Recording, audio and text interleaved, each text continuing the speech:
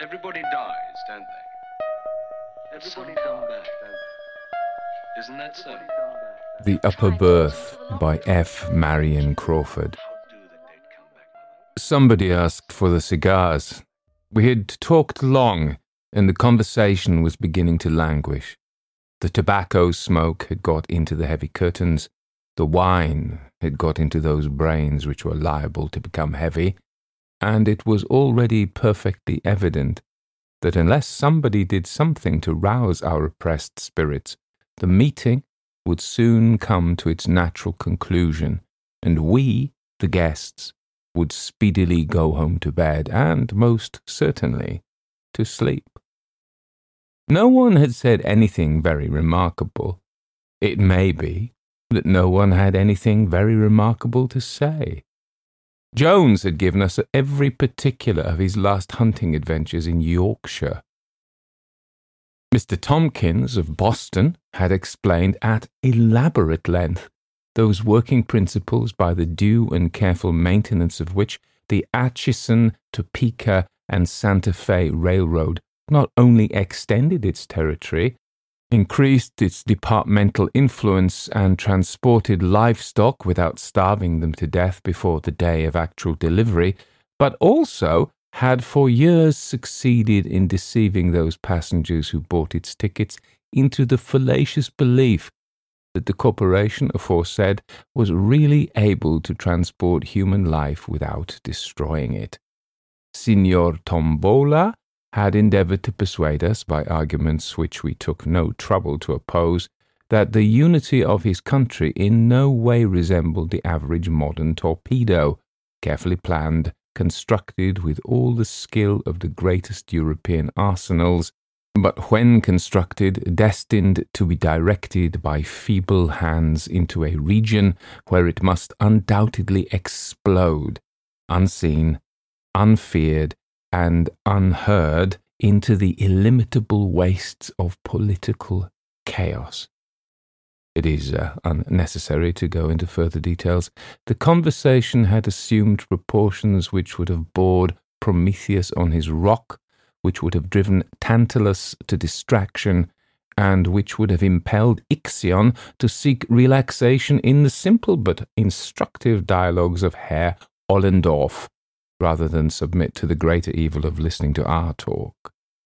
We had sat at table for hours. We were bored, we were tired, and nobody showed signs of moving.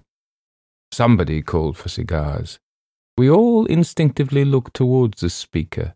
Brisbane was a man of 35 years of age, and remarkable for those gifts which chiefly attract the attention of men. He was a strong man. The external proportions of his figure presented nothing extraordinary to the common eye, though his size was above the average. He was a little over 6 feet in height and moderately broad in the shoulder. He did not appear to be stout, but on the other hand, he was certainly not thin. His small head was supported by a strong and sinewy neck.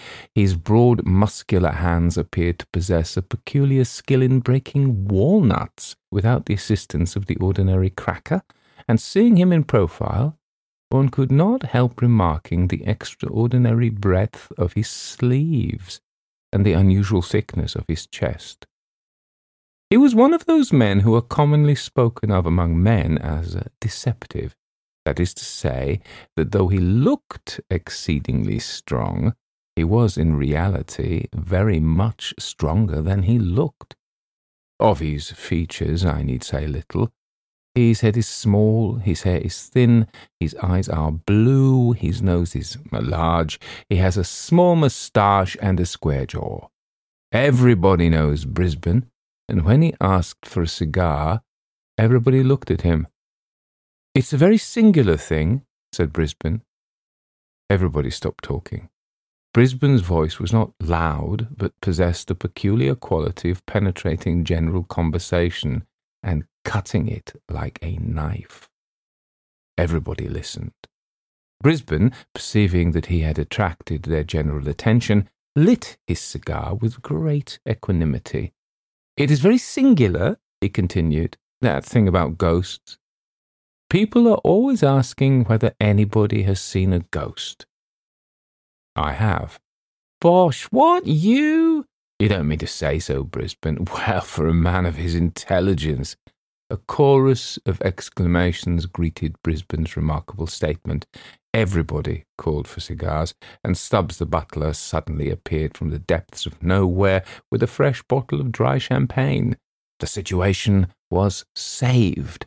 Brisbane was going to tell a story. I'm an old sailor, said Brisbane, and as I have to cross the Atlantic pretty often, I have my favourites. Most men have their favourites. I have seen a man wait in a Broadway bar for 3/4 of an hour for a particular car which he liked. I believe the barkeeper made at least 1/3 of his living by that man's preference. I have a habit of waiting for certain ships when I am obliged to cross that duck pond. It may be a prejudice, but I was never cheated out of a good passage but once in my life. I remember it very well.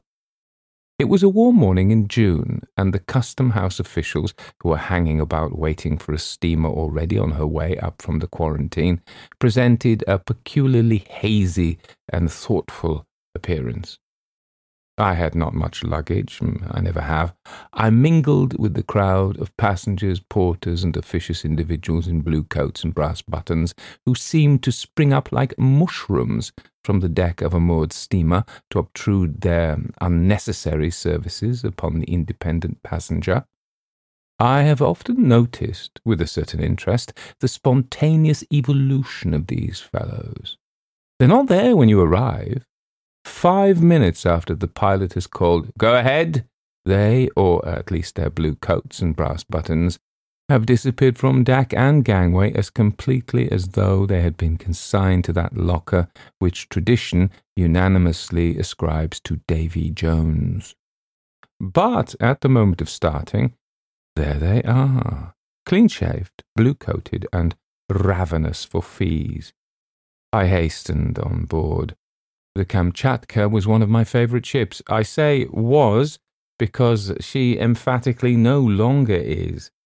I cannot conceive of any inducement which would entice me to make another voyage in her. Yes, I know what you're going to say.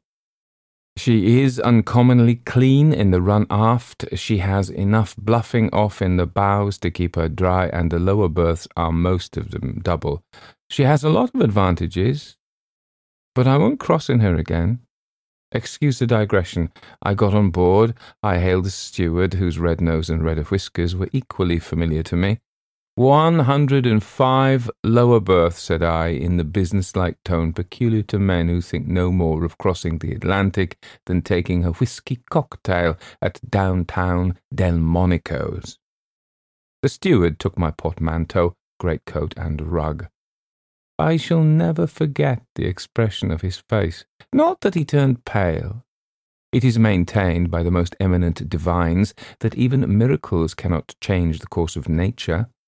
I have no hesitation in saying that he did not turn pale, but from his expression I judged that he was either about to shed tears, to sneeze, or to drop my portmanteau.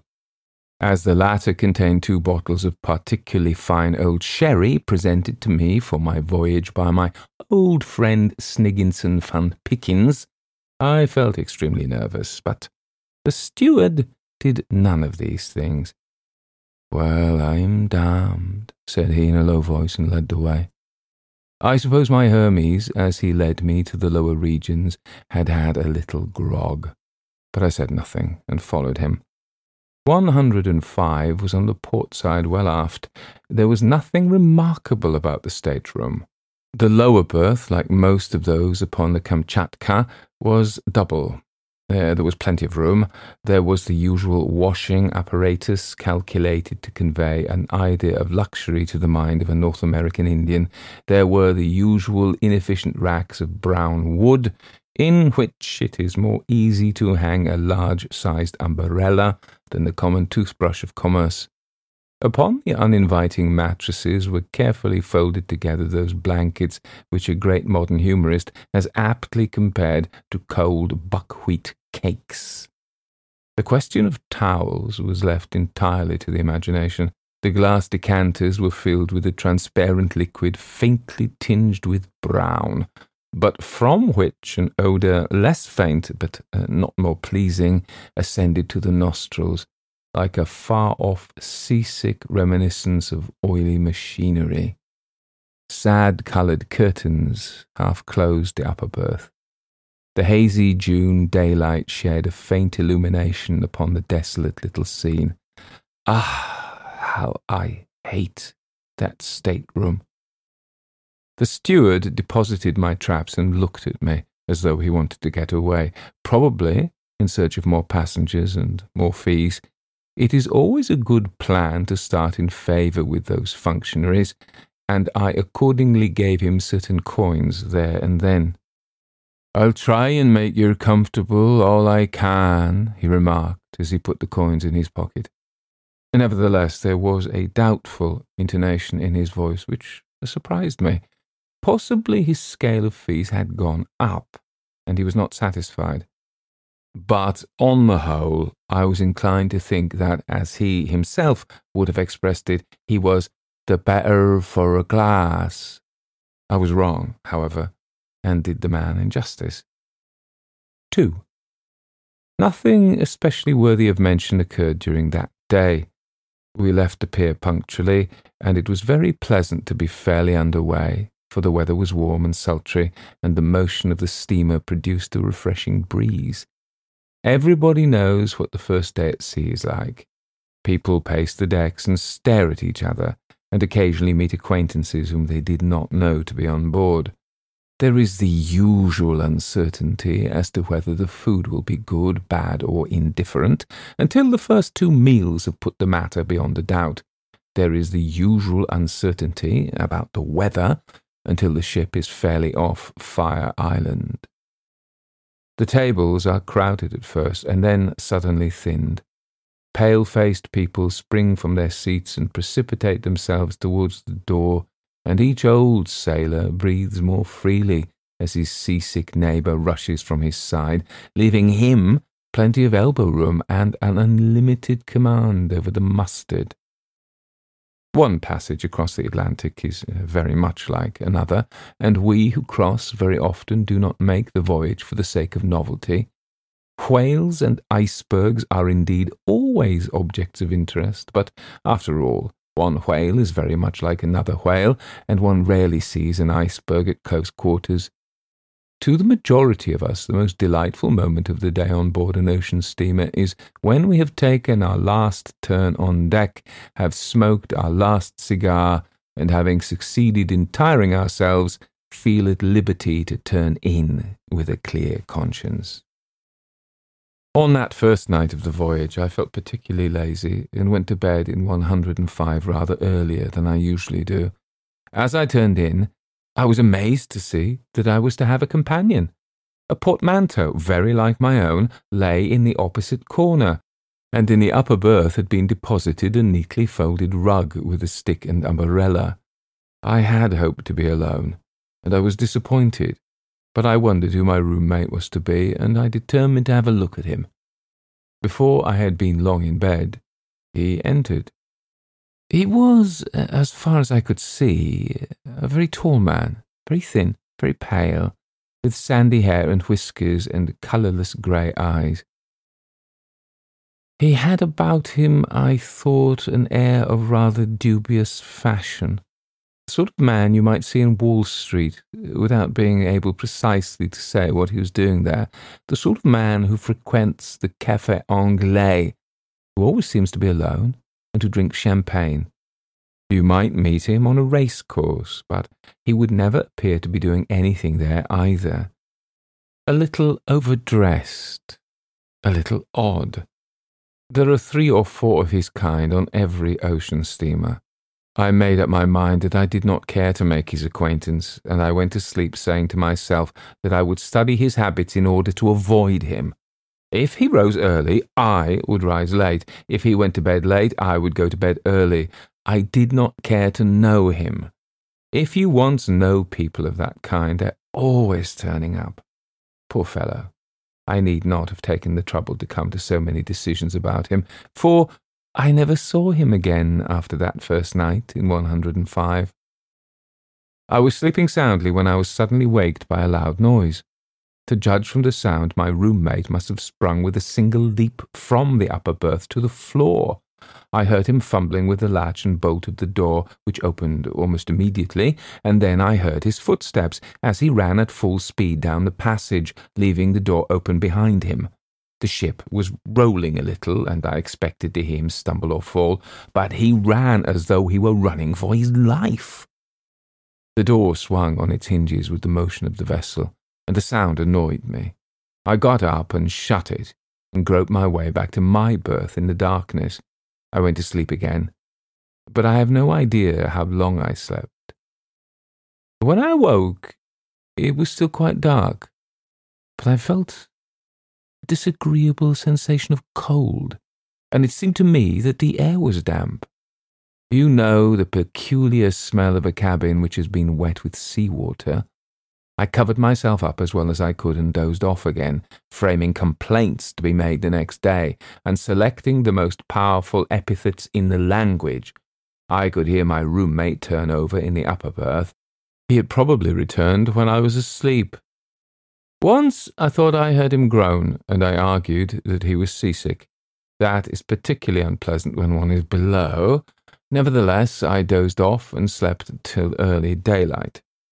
The ship was rolling heavily, much more than on the previous evening, and the grey light which came in through the porthole changed in tint with every movement, according as to the angle of the vessel's side turned the glass seawards or skywards. It was very cold, unaccountably so for the month of June. I turned my head and looked at the porthole, and saw to my surprise that it was wide open and hooked back. I believe I swore audibly. Then I got up and shut it. As I turned back, I glanced at the upper berth. The curtains were drawn close together. My companion had probably felt cold as well as I. It struck me that I had slept enough. The stateroom was uncomfortable, though, strange to say, I could not smell the dampness which had annoyed me in the night. My roommate was still asleep, excellent opportunity for avoiding him, so I dressed at once and went on deck. The day was warm and cloudy, with an oily smell on the water. It was 7 o'clock as I came out, much later than I had imagined. I came across the doctor, who was taking his first sniff of the morning air. He was a young man from the west of Ireland, a tremendous fellow with black hair and blue eyes, already inclined to be stout. He had a happy-go-lucky, healthy look about him, which was rather attractive. "Fine morning," I remarked by way of introduction. "Well," said he, eyeing me with an air of ready interest, "it's a fine morning, and it's not a fine morning. I don't think it's much of a morning." "Well, no, it is not so very fine," said I. "It's just what I call fuggly weather," replied the doctor. "It was very cold last night, I thought," I remarked. However, when I looked about, I found that the porthole was wide open. I hadn't noticed it when I went to bed, and the stateroom was damp too. "Damp," said he. "Whereabouts are you?" 105. To my surprise, the doctor started visibly and stared at me. "What is the matter?" I asked. "Oh, nothing," he answered. "Only everybody has complained of that stateroom for the last 3 trips." "I shall complain too," I said. "It has certainly not been properly aired. It's a shame." "I don't believe it can be helped," answered the doctor. "I believe there is something. Well, it's not my business to frighten passengers." "You need not be afraid of frightening me," I replied. "I can stand any amount of damp. If I should get a bad cold, I will come to you." I offered the doctor a cigar, which he took and examined very critically. "It is not so much the damp," he remarked. "However, I dare say you'll get on very well. Have you a roommate?" "Yes, a deuce of a fellow who bolts out in the middle of the night and leaves the door open." Again, the doctor glanced curiously at me. Then he lit the cigar and looked grave. "Did he come back?" he asked presently. "Yes, I was asleep, but I waked up and heard him moving. Then I felt the cold and went to sleep again. This morning I found the porthole open." "Look here," said the doctor quietly. "I don't care much for this ship. I don't care a rap for her reputation. I tell you what I'll do. I have a good-sized place up here. I'll share it with you, though I don't know you from Adam." I was very much surprised at the proposition. I could not imagine why he should take such a sudden interest in my welfare. However, his manner as he spoke of the ship was peculiar. "You are very good, Doctor," I said, "but really I believe even now that the cabin could be aired or cleaned out or something. Why do you not care for the ship?" "We are not superstitious in our profession, sir," replied the doctor, "but the sea makes people so. I don't want to prejudice you, and I don't want to frighten you, but if you take my advice, you will move in here. I would as soon see you overboard," he added, "as know that you or any other man was to sleep in 105. "Good gracious, why?" I asked. "Just because. On the last 3 trips, the people who have slept there actually have gone overboard," he answered gravely. The intelligence was startling and exceedingly unpleasant, I confess. I looked hard at the doctor to see whether he was making game of me, but he looked perfectly serious. I thanked him warmly for his offer, but told him I intended to be the exception to the rule by which everyone who slept in that particular stateroom went overboard. He didn't say much, but looked as grave as ever, and hinted that before we got across I should probably reconsider his proposal. In the course of time we went to breakfast, at which only an inconsiderable number of passengers assembled. I noticed that 1 or 2 of the officers who breakfasted with us looked grave. After breakfast, I went into my stateroom in order to get a book. The curtains of the upper berth were still closely drawn. Not a word was to be heard. My roommate was probably still asleep. As I came out, I met the steward whose business it was to look after me. He whispered that the captain wanted to see me, and then scuttled away down the passage as if very anxious to avoid any questions. I went towards the captain's cabin and found him waiting for me. "Sir," said he, "I want to ask a favour of you." I answered that I would do anything to oblige him. "Your roommate has disappeared," he said. "He is known to have turned in early last night. Did you notice anything extraordinary in his manner?" The question, coming as it did, in exact confirmation of the fears the doctor had expressed half an hour earlier, staggered me. "You don't mean to say he's gone overboard?" I asked. "I fear he has," answered the captain. "This is the most extraordinary thing," I began. "Why?" he asked. "He's the 4th, then," I explained. In answer to another question from the captain, I explained, without mentioning the doctor, that I had heard the story concerning 105.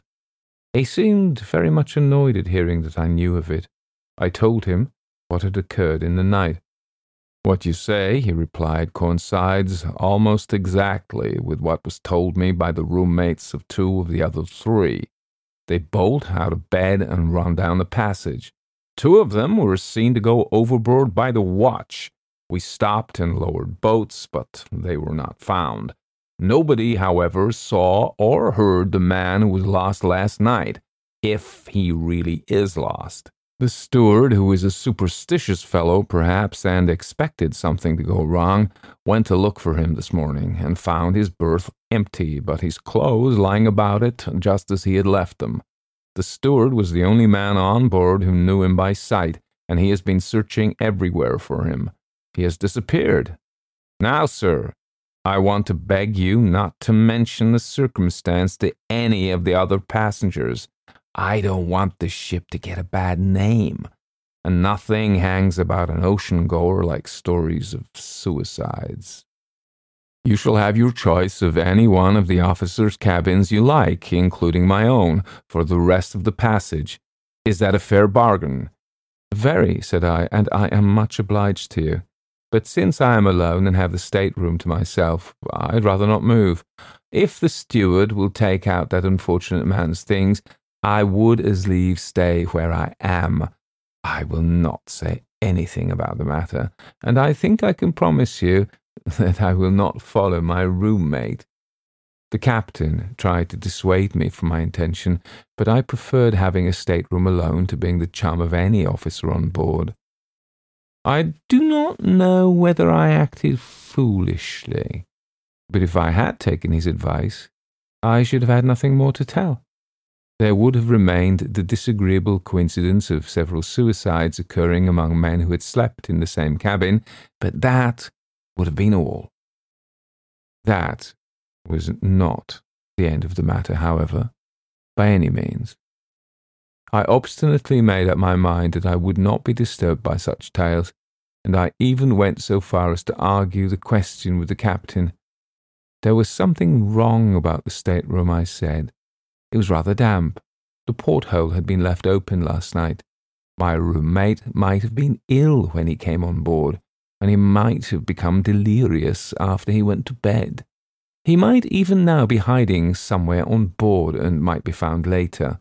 The place ought to be aired and the fastening of the port looked to. If the captain would give me leave, I would see that what I thought necessary were done immediately. Of course, you have a right to stay where you are if you please, he replied rather petulantly, but I wish you would turn out and let me lock the place up and be done with it. I did not see it in the same light, and left the captain, after promising to be silent concerning the disappearance of my companion.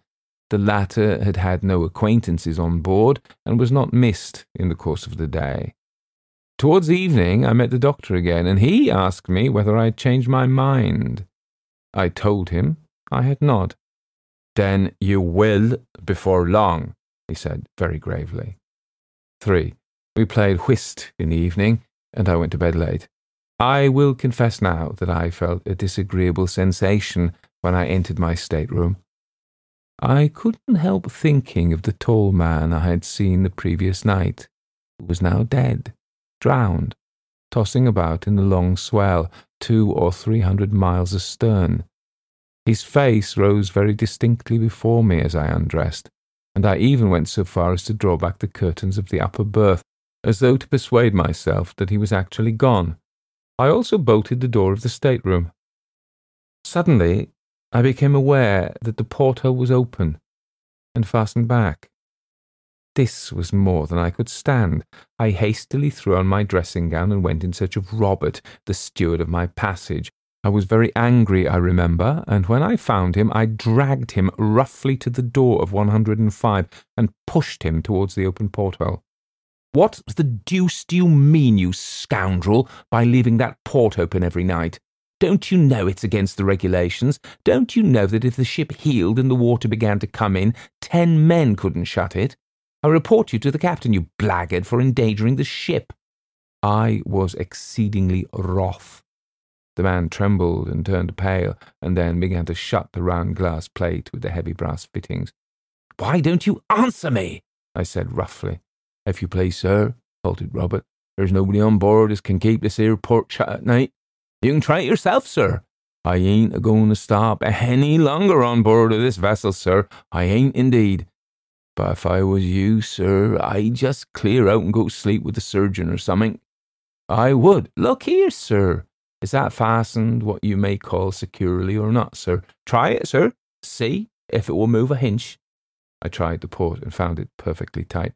"Well, sir," continued Robert triumphantly, "I wager my reputation as an A1 steward that in half an hour it'll be open again. Fasten back too, sir. That's the awful thing. Fasten back." I examined the great screw and the looped nut that ran on it. "If I find it open in the night, Robert, I'll give you a sovereign. It is not possible. You may go." "Sovereign, you say, sir? Very good, sir. Thank you, sir. Good night, sir. Pleasant repose, sir, and all manner of enchanting dreams, sir." Robert scuttled away, delighted at being released. Of course, I thought he was trying to account for his negligence by a silly story intended to frighten me, and I disbelieved him. The consequence was that he got his sovereign, and I spent a very peculiarly unpleasant night. I went to bed, and 5 minutes after I had rolled myself up in my blankets, the inexorable Robert extinguished the light that burned steadily behind the ground glass pane near the door. I lay quite still in the dark, trying to go to sleep, but I soon found that impossible. It had been some satisfaction to be angry with the steward, and the diversion had banished that unpleasant sensation I had at first experienced when I thought of the drowned man who had been my chum. But I was no longer sleepy, and I lay awake for some time, occasionally glancing at the porthole which I could just see from where I lay, and which, in the darkness, looked like a faintly luminous soup plate suspended in blackness. I believe I must have lain there for an hour, and, as I remember, I was just dozing into sleep when I was roused by a draught of cold air and by distinctly feeling the spray of the sea blown upon my face. I started to my feet, and not having allowed in the dark for the motion of the ship, I was instantly thrown violently across the stateroom upon the couch which was placed beneath the porthole. I recovered myself immediately, however, and climbed upon my knees. The porthole was again wide open and fastened back. Now, these things are facts. I was wide awake when I got up, and I should certainly have been waked by the fall had I still been dozing.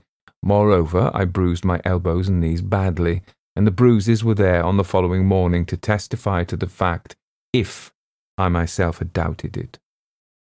The porthole was wide open and fastened back, a thing so unaccountable that I remember very well feeling astonishment rather than fear when I discovered it. I at once closed the plate again and screwed down the loop nut with all my strength. It was very dark in the stateroom.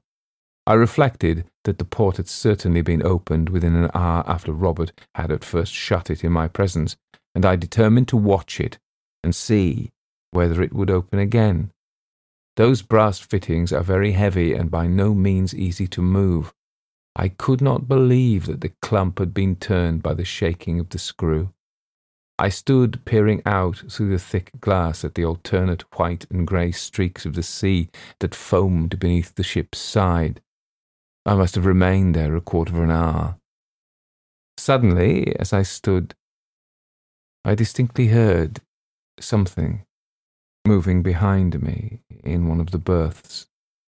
And a moment afterwards, just as I turned instinctively to look, though I could of course see nothing in the darkness, I heard a very faint groan.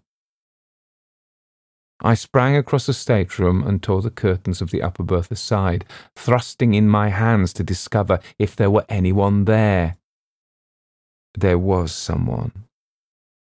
I remember that the sensation, as I put my hands forward, was as though I were plunging them into the air of a damp cellar, and from behind the curtain came a gust of wind that smelled horribly of stagnant seawater. I laid hold of something that had the shape of a man's arm, but was smooth and wet and icy cold. But suddenly, as I pulled, the creature sprang violently forward against me, a clammy, oozy mass, as it seemed to me, heavy and wet, yet endowed with a sort of supernatural strength. I reeled across the stateroom, and in an instant the door opened and the thing rushed out.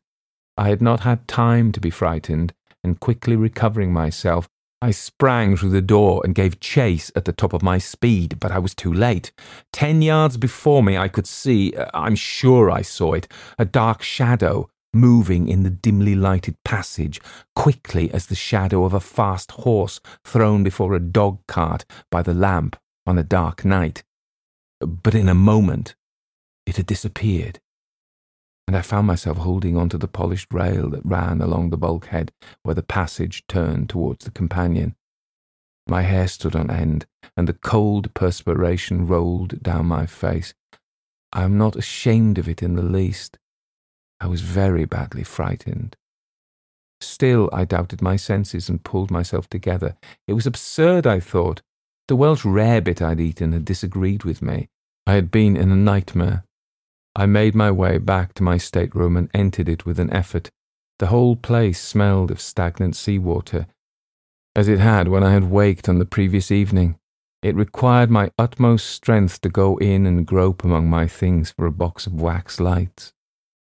As I lighted a railway reading lantern, which I always carry in case I want to read after the lamps are out, I perceived that the porthole was again open, and a sort of creeping horror began to take possession of me, which I never felt before, nor wish to feel again. But I got a light and proceeded to examine the upper berth, expecting to find it drenched with seawater. But I was disappointed. The bed had been slept in, and the smell of the sea was strong, but the bedding was as dry as a bone. I fancied that Robert had not had the courage to make the bed after the accident of the previous night. It had all been a hideous dream. I drew the curtains back as far as I could and examined the place very carefully. It was perfectly dry, but the porthole was open again.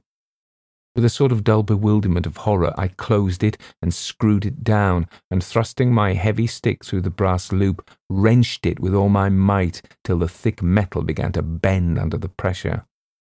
Then I hooked my reading lantern into the red velvet at the head of the couch and sat down to recover my senses, if I could. I sat there all night, unable to think of rest, hardly able to think at all. But the porthole remained closed, and I did not believe it would now open again without the application of a considerable force. The morning dawned at last, and I dressed myself slowly, thinking over all that had happened in the night. It was a beautiful day, and I went on deck, glad to get out in the early pure sunshine and to smell the breeze from the blue water, so different from the noisome, stagnant odour from my stateroom. Instinctively I turned aft towards the surgeon's cabin. There he stood, with a pipe in his mouth, taking his morning airing precisely as on the preceding day. "Good morning," said he quietly, but looking at me with evident curiosity. "Doctor, you were quite right," said I. "There is something wrong about that place." "I thought you would change your mind," he answered rather triumphantly. "You've had a bad night, eh? Shall I make you a pick-me-up? I have a capital recipe." "No thanks," I cried, "but I would like to tell you what happened." I then tried to explain as clearly as possible precisely what had occurred, not omitting to state that I had been scared as I had never been scared in my whole life before. I dwelt particularly on the phenomenon of the porthole, which was a fact to which I could testify, even if the rest had been an illusion. I had closed it twice in the night, and the second time I had actually bent the brass in wrenching it with my stick. I believe I insisted a good deal on this point. "You seem to think that I am likely to doubt the story," said the doctor, smiling at the detailed account of the state of the porthole. "I do not doubt it in the least. I renew my invitation to you. Bring your traps here and take half my cabin." "Come and take half of mine for one night," I said. "Help me to get to the bottom of this thing." "You will get to the bottom of something else if you try," answered the doctor. "What?" I asked. "The bottom of the sea. I am going to leave this ship. It is not canny." "Then you will not help me to find out?" "Not I," said the doctor quickly. "It's my business to keep my wits about me, not to go fiddling about with ghosts and things." "Do you really believe it is a ghost?" I inquired rather contemptuously. But as I spoke, I remembered very well the horrible sensation of the supernatural which had got possession of me during the night. The doctor turned sharply on me. "Have you any reasonable explanation of these things to offer?" he said. "No, you have not. Well, you say you'll find an explanation. I say that you won't, sir, simply because there is not any." "But my dear sir," I retorted, "do you, a man of science, mean to tell me that such things cannot be explained?" "I do," he answered stoutly, "and if they could, I would not be concerned in the explanation." I did not care to spend another night alone in the stateroom, and yet I was obstinately determined to get at the root of the disturbances. I do not believe there are many men who would have slept there alone after passing 2 such nights. But I made up my mind to try it. If I couldn't get anyone to share a watch with me, the doctor was evidently not inclined for such an experiment. He said he was a surgeon, and that in case any accident occurred on board, he must always be in readiness. He could not afford to have his nerves unsettled. Perhaps he was quite right, but I'm inclined to think that his precaution was prompted by his inclination. On inquiry, he informed me that there was no one on board who would be likely to join me in my investigations, and after a little more conversation, I left him. A little later, I met the captain and told him my story. I said that if no one would spend the night with me, I would ask leave to have the light burning all night and would try it alone. "Look here," said he, "I'll tell you what I'll do. I will share your watch myself, and we will see what happens. It is my belief that we can find out between us. There may be some fellow skulking on board who steals a passage by frightening the passengers. It is just possible that there may be something queer in the carpentering of that berth."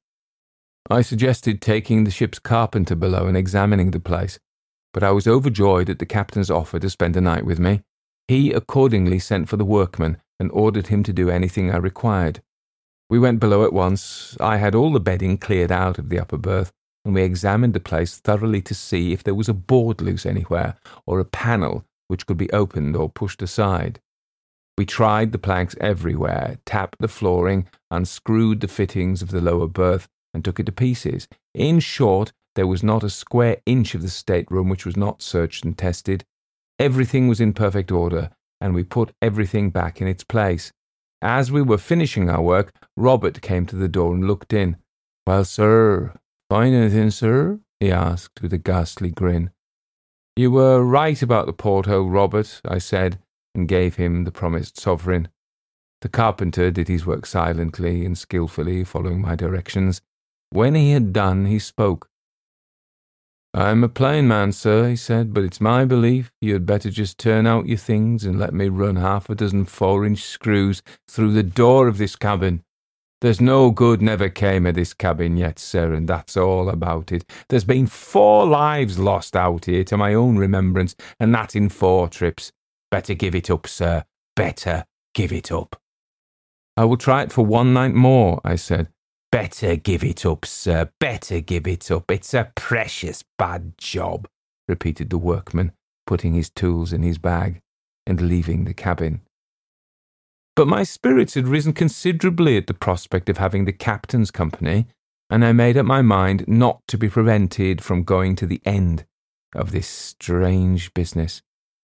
I abstained from Welsh rarebits and grog that evening, and did not even join in the customary game of whist.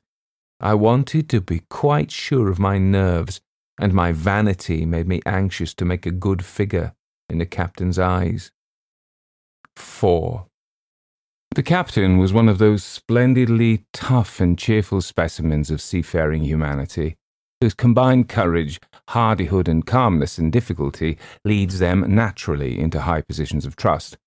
He was not the man to be led away by an idle tale, and the mere fact that he was willing to join me in the investigation was proof that he thought there was something seriously wrong, which could not be accounted for on ordinary theories, nor laughed down as a common superstition.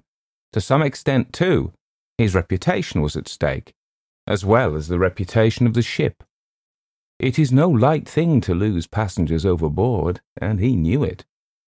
About 10 o'clock that evening, as I was smoking a last cigar, he came up to me and drew me aside from the beat of the other passengers who were patrolling the deck in the warm darkness. "This is a serious matter, Mr. Brisbane," he said. "We must make up our minds either way, to be disappointed or to have a pretty rough time of it. You see, I cannot afford to laugh at the affair, and I will ask you to sign your name to a statement of whatever occurs. If nothing happens tonight, we will try it again tomorrow, and the next day. Are you ready?" So we went below and entered the stateroom. As we went in, I could see Robert the steward, who stood a little further down the passage, watching us with his usual grin, as though certain that something dreadful was about to happen. The captain closed the door behind us and bolted it. "Supposing we put your portmanteau before the door," he suggested. "One of us can sit on it. Nothing can get out then. Is the port screwed down? I found it as I had left it in the morning. Indeed, without using a lever, as I had done, no one could have opened it. I drew back the curtains of the upper berth so that I could see well into it. By the captain's advice, I lighted my reading lantern and placed it so that it shone upon the white sheets above. He insisted upon sitting upon the portmanteau, declaring that he wished to be able to swear that he had sat before the door. Then he requested me to search the stateroom thoroughly, an operation very soon accomplished, as it consisted merely in looking beneath the lower berth and under the couch below the porthole. The spaces were quite empty. It's impossible for any human being to get in, I said, or for any human being to open the port. Very good, said the captain calmly. If we see anything now, it must be either imagination or something supernatural. I sat down on the edge of the lower berth. The first time it happened, said the captain, crossing his legs and leaning back against the door, was in March. The passenger who slept here in the upper berth turned out to have been a lunatic. At all events, he was known to have been a little touched, and he had taken his passage without the knowledge of his friends. He rushed out in the middle of the night and threw himself overboard before the officer who had the watch could stop him. We stopped and lowered a boat. It was a quiet night, just before that heavy weather came on, but we could not find him. Of course, his suicide was afterwards accounted for on the ground of his insanity. I suppose that often happens, I remarked rather absently. Not often, no, said the captain. Never before in my experience, though I have heard of it happening on board of other ships. Well, as I was saying, that occurred in March.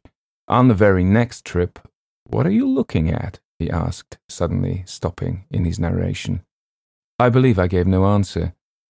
My eyes were riveted upon the porthole. It seemed to me that the brass loop nut was beginning to turn very slowly upon the screw, so slowly, however, that I was not sure it moved at all. I watched it intently, fixing its position in my mind and trying to ascertain whether it changed. Seeing where I was looking, the captain looked too. "It moves!" he exclaimed in a tone of conviction. "No, it does not," he added after a minute. "If it were the jarring of the screw," said I, "it would have opened during the day, but I found it this evening jammed tight, as I left it this morning." I rose and tried the nut. It was certainly loosened, for by an effort I could move it with my hands. "The queer thing," said the captain, "is that the second man who was lost is supposed to have got through that very port. We had a terrible time over it. It was in the middle of the night, and the weather was very heavy.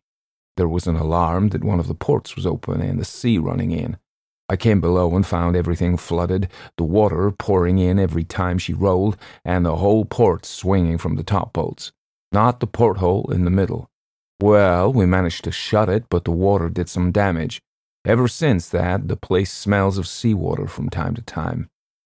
We supposed the passenger had thrown himself out, though the Lord only knows how he did it. The steward kept telling me that he could not keep anything shut here. Upon my word, I can smell it now. Cannot you?" he inquired, sniffing the air suspiciously. "Yes, distinctly," I said, and I shuddered as that same odour of stagnant seawater grew stronger in the cabin.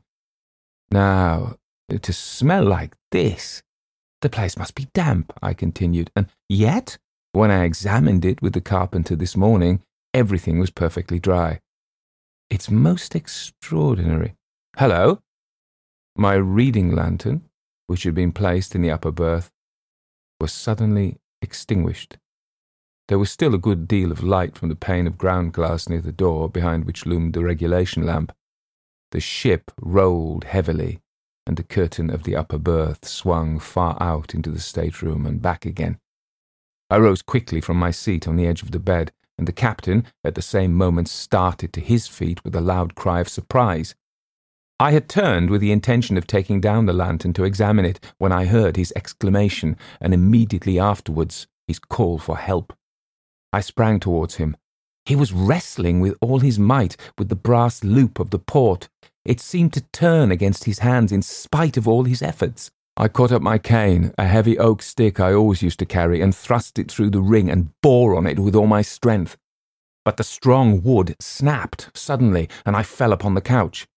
When I rose again, the port was wide open, and the captain was standing with his back against the door, pale to the lips. "There is something in that berth," he cried, in a strange voice, his eyes almost starting from his head. "Hold the door while I look. It shall not escape us, whatever it is." But instead of taking his place, I sprang upon the lower bed and seized something which lay in the upper berth. It was something ghostly, horrible beyond words, and it moved in my grip. It was like the body of a man long drowned, and yet it moved, and had the strength of 10 men living. But I gripped it with all my might, the slippery, oozy, horrible thing. The dead, white eyes seemed to stare at me out of the dusk. The putrid odour of rank sea-water was about it, and its shiny hair hung in foul, wet curls over its dead face. I wrestled with the dead thing. It thrust itself upon me and forced me back and nearly broke my arms. It wound its corpse's arms about my neck, the living death, and overpowered me so that I, at last, cried aloud and fell and left my hold. As I fell, the thing sprang across me and seemed to throw itself upon the captain. When I last saw him on his feet, his face was white and his lips set. It seemed to me that he struck a violent blow at the dead being, and then he, too, fell forward upon his face with an inarticulate cry of horror. The thing paused an instant, seeming to hover over his prostrate body, and I could have screamed again for very fright, but I had no voice left. The thing vanished suddenly, and it seemed to my disturbed senses that it made its exit through the open port, though how that was possible, considering the smallness of the aperture, is more than anyone can tell. I lay a long time upon the floor, and the captain lay beside me. At last I partially recovered my senses and moved, and I instantly knew that my arm was broken, the small bone of the left forearm near the wrist. I got on my feet somehow, and with my remaining hand I tried to raise the captain. He groaned and moved, and at last came to himself. He wasn't hurt, but he seemed badly stunned. "Well, do you want to hear any more?" "There is nothing more. That is the end of my story. The carpenter carried out his scheme of running 6 4-inch screws through the door of 105. And if ever you take a passage in the Kamchatka, you may ask for a berth in that stateroom. You will be told it is engaged. Yes, it is engaged by that dead thing." I finished the trip in the surgeon's cabin. He doctored my broken arm and advised me not to fiddle about with ghosts and things any more. The captain was very silent and never sailed again in that ship, though it is still running. And I will not sail in her either. It was a very disagreeable experience, and I was very badly frightened, which is a thing I do not like. That is all. That is how I saw a ghost. If it was a ghost. It was dead anyhow.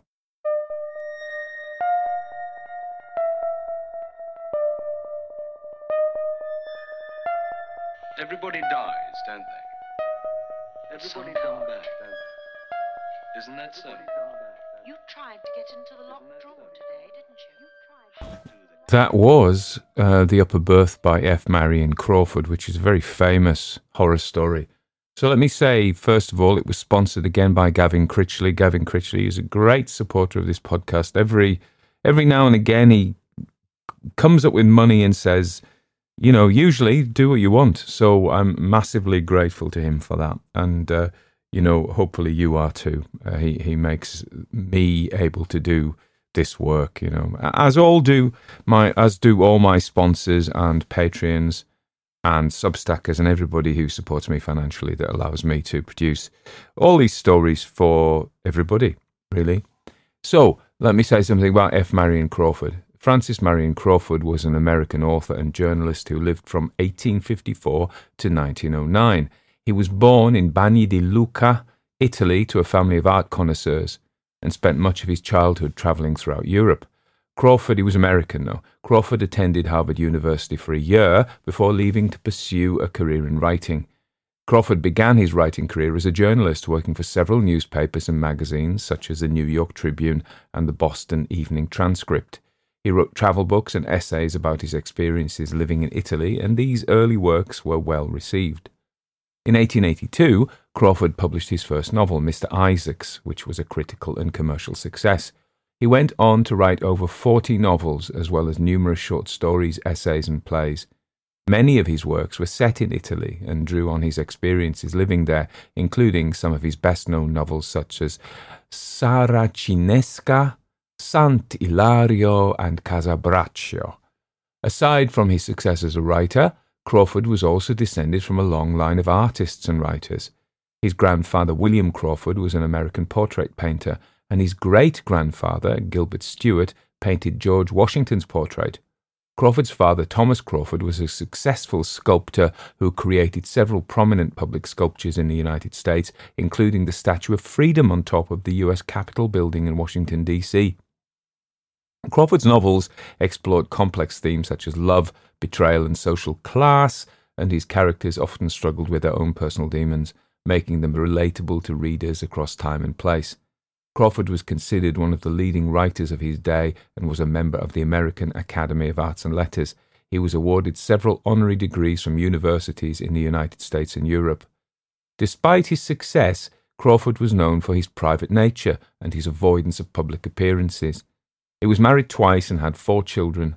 Crawford died in Sorrento, Italy on April 9, 1909 at the age of only 54. His works continue to be read and enjoyed today for their vivid depictions of Italian society, their engaging characters, and their ability to transport readers to other times and places. So let's say something about The Upper Berth. The Upper Berth is a horror story, and it is a horror story, isn't it? Because it's not necessarily a ghost. He says that at the end. He wasn't sure if it was a ghost. It was a monster. Yeah. So usually with horror stories, something bad happens. Certainly with modern horror stories, the protagonist usually gets eaten by the monster. But in the old days, of course, most ghost stories, the classic ghost stories, they were observed by the protagonist. They were shaken and frightened by them, but they lived to tell the tale. And this is in that vein, you know. So the story as we know, Brisbane takes a cabin across it says upper deck, but it's not. It's in the bowels, isn't it? I think. One of the strengths of The Upper Berth is Crawford's ability to create a suspenseful and eerie atmosphere. He builds tension throughout the story, gradually revealing more and more about the strange happenings in Brisbane's cabins. The description of the creaking ship, the eerie silence of the night, the mysterious noises from the upper berth. It's really the dampness, I think. It says there's a twist ending. I'm not sure it is a twist ending. I'm reading this review here. I don't think it is. And it says one of the flaws, it likes the story, the review, but it says that the flaws are that its reliance on cliches and stereotypes. The story includes many of the standard tropes of horror stories, such as the lone traveller in a strange place, the creepy sounds in the night, and the mysterious disappearance of previous passengers. All true. Additionally, the story relies on stereotypes of sailors as rough and superstitious. Well, the captain isn't rough, although the steward may be, which can be off-putting to modern readers. Not to me, mate. Overall, The Upper Berth is a well-written horror story that effectively creates a sense of suspense and unease. While it may rely on some cliches and stereotypes, it remains a classic example of the genre and is worth reading for fans of horror fiction or listening to. I mean, I thought it's a neat story. It's a well-regarded story. It's one of the canon, of which are the best horror stories, classic ghost and horror stories, and this usually comes up for me, and I have to apologise for playing it a little bit comic, because I think certainly the initial description of Brisbane going through his big nose and things like that would set it up as a comedy, and that might have been, I think that was intentional. This guy wrote 40 novels and numerous, he was not an amateur. He knew how to write a story, and you can tell that. I mean, the story reads inexorably to its end, and it has that classic, almost folk tale the first time, the second time, the third time, and so first of all is when he's in the cabin and He's a fellow traveller who he doesn't like. Again, slightly comic, I think. Disappears to throw himself overboard. Then we have the second time when he's on his own, and it happens again. And the third time is with the captain when they find the monster. So classic. You know, fairy tales things happen in threes. It all works out okay in the end, apart from he was shaken and will never travel on the Kamchatka again. Hopefully that boat is not in service still, but you never know if you take a liner across the Atlantic, which is a massively romantic thing, but I don't think it's done much these days. Somebody can correct me, I'm sure. I thought it was a very competent story. I liked his descriptions of the dampness of the dead thing. What was it? Why didn't it happen to him, of course? But what was it, you know? That it was some kind of sea monster, I think, was it? It wasn't the ghost of somebody, because it sort of came in from the sea, but it was associated with the cabin. So it wasn't like it was just wherever they were sailing through, the thing would come in and actually lived in the sea. It was associated with the ship. So what kind of thing? I don't know. It was some kind of haunting. I don't know. Anyway, there we are. So I must admit I'm slightly distracted. We did get the 2 puppies.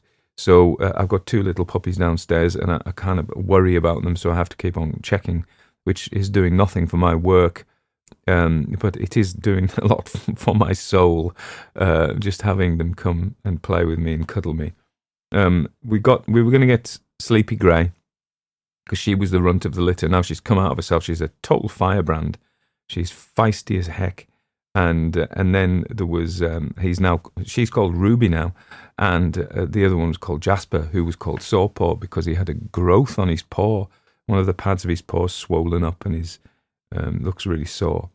And so we were primed by the vet that it might be cancerous. And, you know, we thought, well, we've got to have this dog because nobody else is going to buy him, and we can look after him and love him, you know.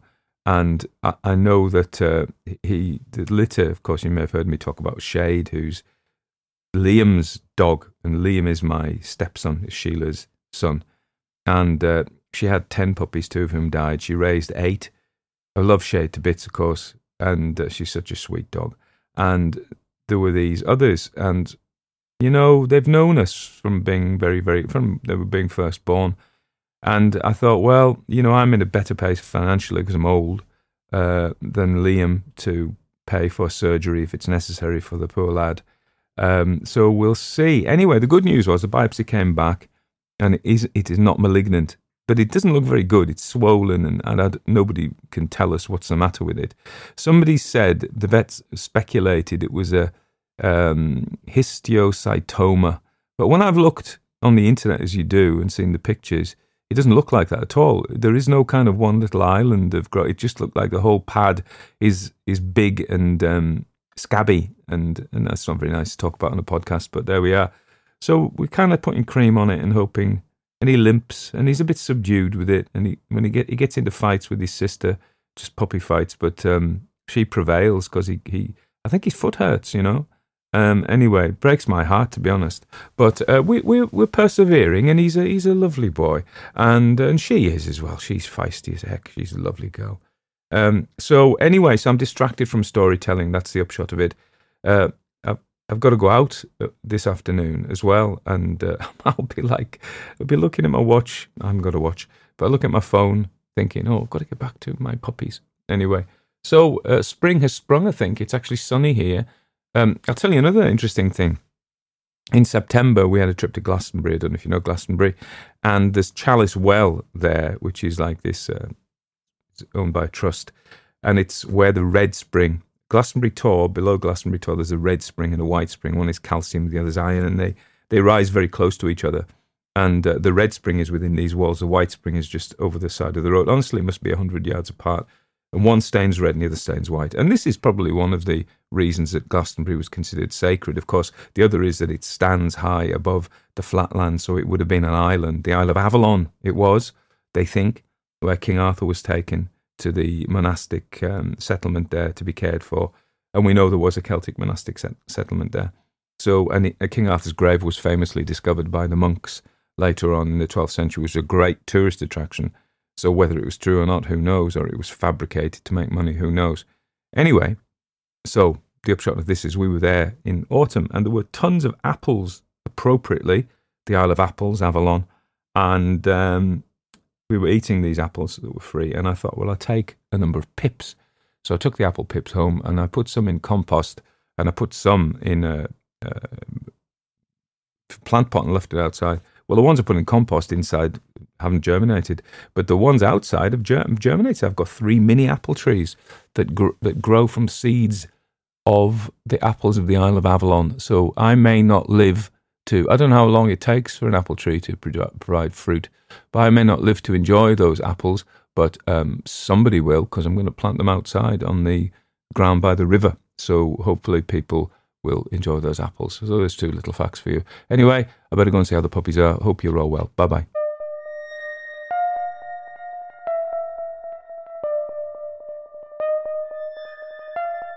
Everybody dies, don't they?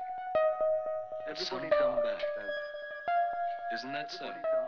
You tried to get into the locked room today, didn't you? How do the dead come back?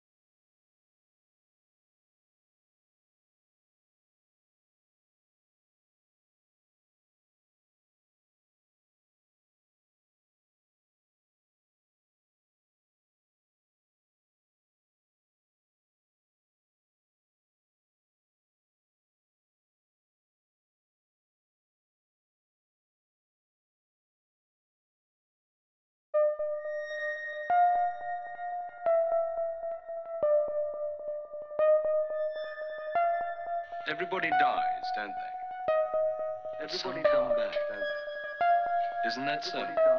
You tried to get into the locked room today, didn't you? You tried. How do the dead come back, Mother? What's the secret of dead come back?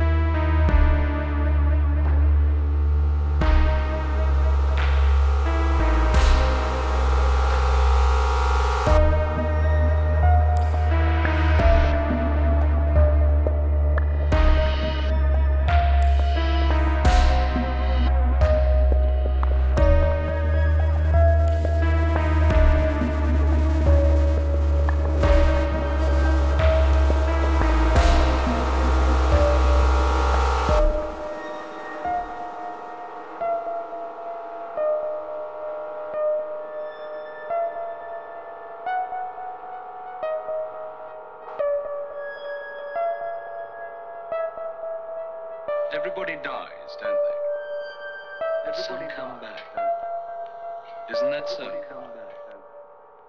Isn't that so? Isn't that so? Isn't that so?